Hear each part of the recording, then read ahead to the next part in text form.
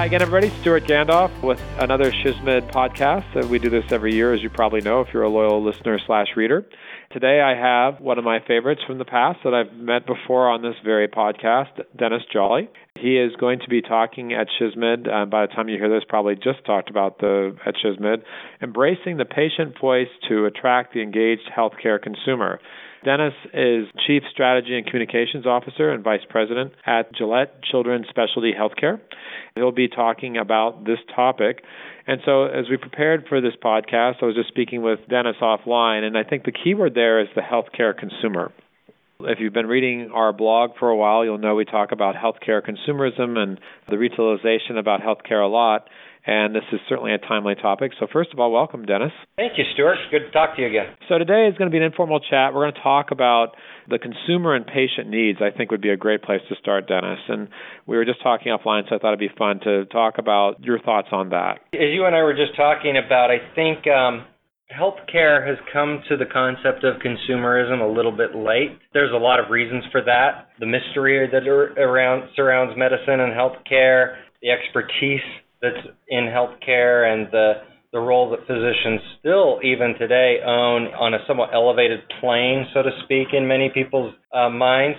But the simple fact is that I think consumerism is something that we have to confront. And I think that those organizations that are new to healthcare are coming into it with a baseline understanding of what their potential customers are going to want and need from them. And yet traditional healthcare, particularly hospitals, are probably behind the curve on that a little bit. We were talking actually about a variety of the newer businesses that are out there in healthcare that have none of that old-fashioned baggage that prohibits them from challenging the current prevailing view. It's funny, one of the jokes we used to have is, do fish know there's water? Because it's just part of their environment. They don't think about those sort of things. And so you'd mentioned about assumptions and challenging them. Tell me a bit more about that and how you'll communicate that during your talk. First off, I think one of the big challenges to put out there is really this conversation around what is consumerism. When you say consumerism or consumers in hospitals, there's often a little bit of a reaction, and not just from the medical staff, in terms of, well, consumers buy blue jeans and T-shirts, not healthcare. But if you think of consumerism, one of my favorite definitions of that term is the protection or promotion of the interests of customers and consumers. And so if you think of that definition when it comes to healthcare, that's exactly what we should be doing, is protecting and promoting the interests of our customers, of our patients. But I think too much of healthcare is driven not by customer need, but by what the hospital or health system needs or wants. And that in today's day and age is getting to be more and more problematic. So I think, I go through in the presentation at SHSMD a whole process called strategic assumption surfacing and testing as a process you can go through to identify and challenge underlying assumptions that guide your organizational strategy. I think you and I talked about how, just briefly before we started here, when you say consumerism in healthcare, the initial reaction is, have the marketing department make our website better, do a better billboard, let's show ER waiting times. It's all largely very superficial, inside-out communication, inside-out messaging that's really around, don't bother us, I'm just going to put a pretty picture in front of you to distract you, because we know more. And that frankly, is a little unrealistic in today's world. Tell us a little bit about the hospital that you're working with now, the system, in terms of the kinds, because it's a specialty hospital, the kinds of families that you're encountering on a day-to-day basis there. Yeah, and how this would apply, perhaps. I've worked in a number of different environments. I was at a large academic medical center, and I'm now in a small pediatric specialty hospital. So Gillette Children's Specialty Healthcare, we've been around for 121 years. We were the nation's first hospital specifically for children with disabilities. We serve a very narrow and special segment of kids and their families who have complex, rare, and traumatic conditions. So complex conditions like cerebral palsy or spina bifida, intractable epilepsy, rare conditions, rare genetic disorders, rare neurological and musculoskeletal conditions, and traumatic injuries. I get that we have providers here who have an immense amount of and very deep expertise and knowledge from a clinical standpoint. I'm not saying when I talk about consumerism that patients should be telling us, what kind of surgery to do necessarily. What I am talking about when it comes to consumerism is how do evolving patient needs and expectations, how should that influence how we choose to deliver care? How, where, when, and how do we engage with our families to make sure that we're delivering care in a way that is effective, accessible, and meaningful for them? I'm sure your hospital has a share of really sort of tragic, sad story kids coming in, and hopefully you're helping them get better to the extent that's possible. You've been around in healthcare for a while now. Are you finding that the expectations of the parents, because we talk a lot about millennials and what their expectations are in healthcare versus people that are older, what have you found along those lines? And have you noticed a distinction of what they expect? First, I'm going to break one of your underlying assumptions. These kids are amazingly positive. Fantastic. They blow my mind on a daily basis at how optimistic and positive they are. These kids have really taught me not to think about disability, but to think about ability, first of all. I would say that. And second of all, related to your question around, the expectations of families, I don't think our families have unrealistic or unreasonable expectations of us. Are families' expectations evolving? Yes, because everything around us is evolving. And we can't continue to deliver health care the way we did even 10 or 15, let alone 30 or 40 years ago, simply because that's the way we've always done it. Our families' expectations are mostly around how do we communicate with them? How do we engage them in care planning? How do we engage them earlier in the process? How do we make sure that we're providing healing environments that are safe and comfortable and modern? And also that we're meeting their needs from a more global perspective. Don't just come in and do surgery on my kid. Let's talk about the whole scope of my kid. And how do we plan for the future? All of which we should be equipped to do. We've been doing this for 121 years at Gillette. If we can't talk about proactive care planning and help families think about their child's future, who's going to? And so I think that these are some of the kind of expectations that I'm talking about that are affecting our overall strategy. I'm assuming at any hospital there's going to be some people that are on the clinical side that are going to be very supportive of these ideas and others that are not as much forward-thinking. What would you recommend for people? Because obviously you're passionate about this. I can feel the passion in just discussing this. What are the successes and how do you recommend to gather support with an institution? Because it's hard. There's a lot of reasons why things are the way they are. What would you recommend?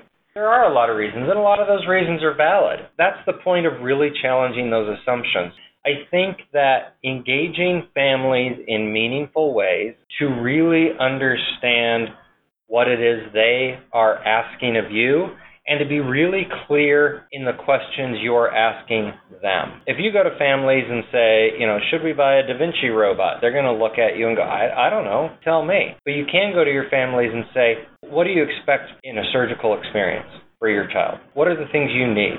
What are the things you need for that to be a comfortable and safe environment? What kind of information do you need? What kind of information do you want the family to have? What kind of access to the physicians do you need? Those kinds of things. We sat down and we really broke it out on a lot of different planes in the assumption surfacing, where we kind of said, what do you assume our families want from us? And then we took that from our physicians and our nurses and our care teams, and we took that to families and said, what's your response to this? And some of it they laughed out loud at, and some of it they said, yeah, that's right. And some of it they said, well, no, nobody believes that anymore. Here's what we want. And so that we created a dialogue between the hospital and our families around each other's expectations. And it's amazing how that broke down assumptions really, really quickly. So even some of the ones who were really reticent at first, the concept of you still have physicians out there, even though there are organizations who put physician ratings and reviews out there who are still resistant to it and don't think they should be rated and evaluated by families. But when they heard their own patients' families saying, here's why that's useful to me, here's what it means to me to be able to look up a physician. And we had one mom who said, I had a daughter, not a Gillette patient, who had to have surgery at another hospital.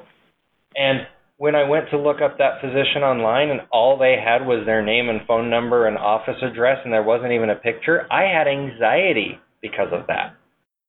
And why would you want to create anxiety for me? Tell me about the person who's going to be operating on my daughter.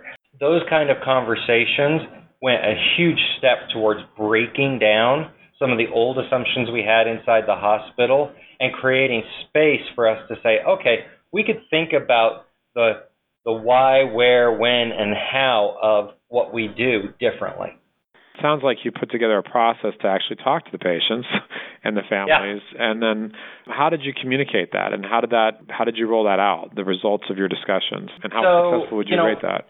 We used a lot of traditional and existing tools that every hospital has at its disposal, but may or may not use and may or may not connect. So we started with the wealth of information that's contained within our patient experience surveys. We then went to patient groups that were already active in the hospital. We have a patient advisory board. We have patient families on our quality and safety committee, groups like that. We did an open call for people who wanted to provide input.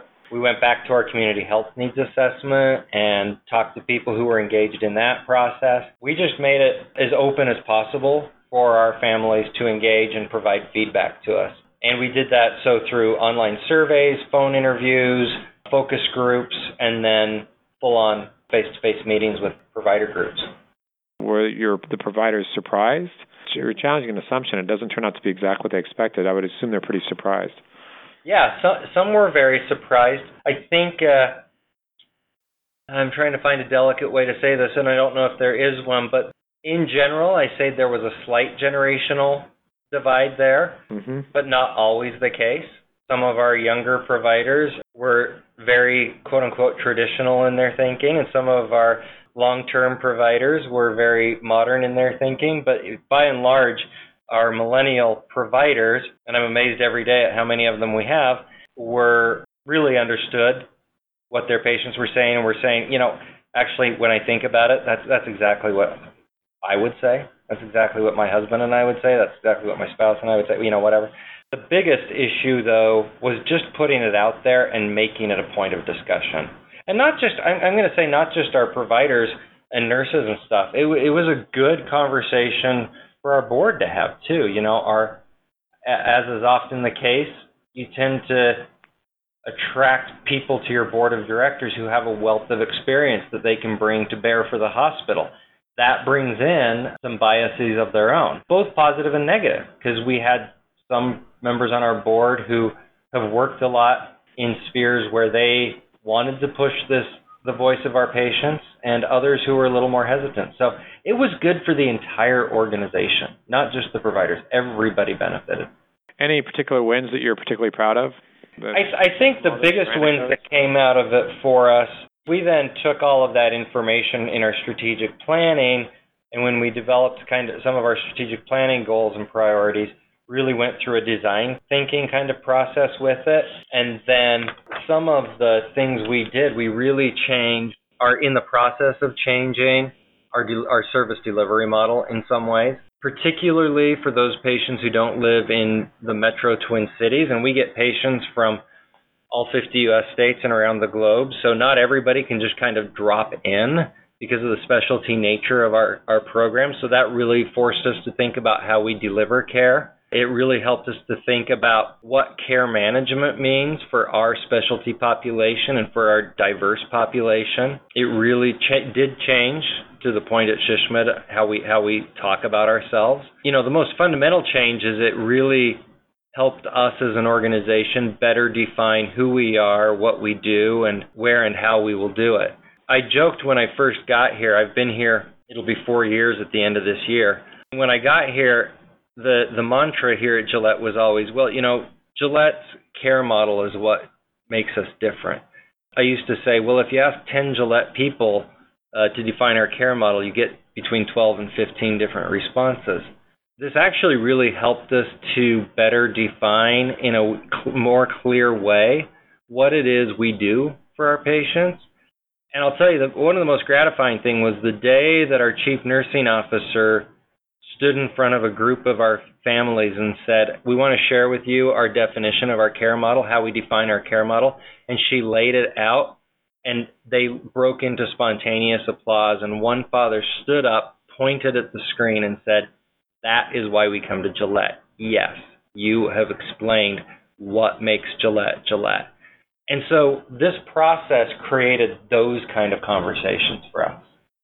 You've obviously been able to make an impact in your organization, and our readership, incidentally, includes people from around the world, doctors of all shapes and sizes, hospital executives, marketing people.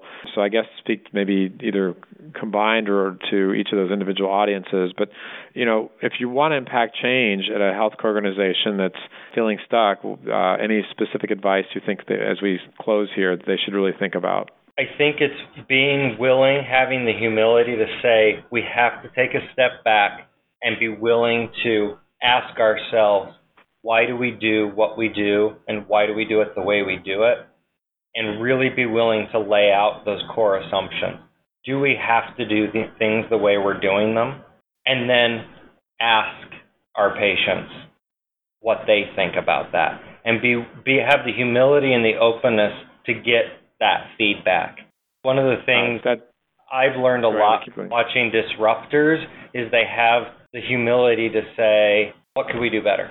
That's a great way to end the meeting. You talked about humility. We talked offline about transparency and a number of different things, but the willingness and openness to be humble and say, what can we do better is, a theme that we've heard before, but it's one to tie this all together and say, look at it in a new way. So it's excellent.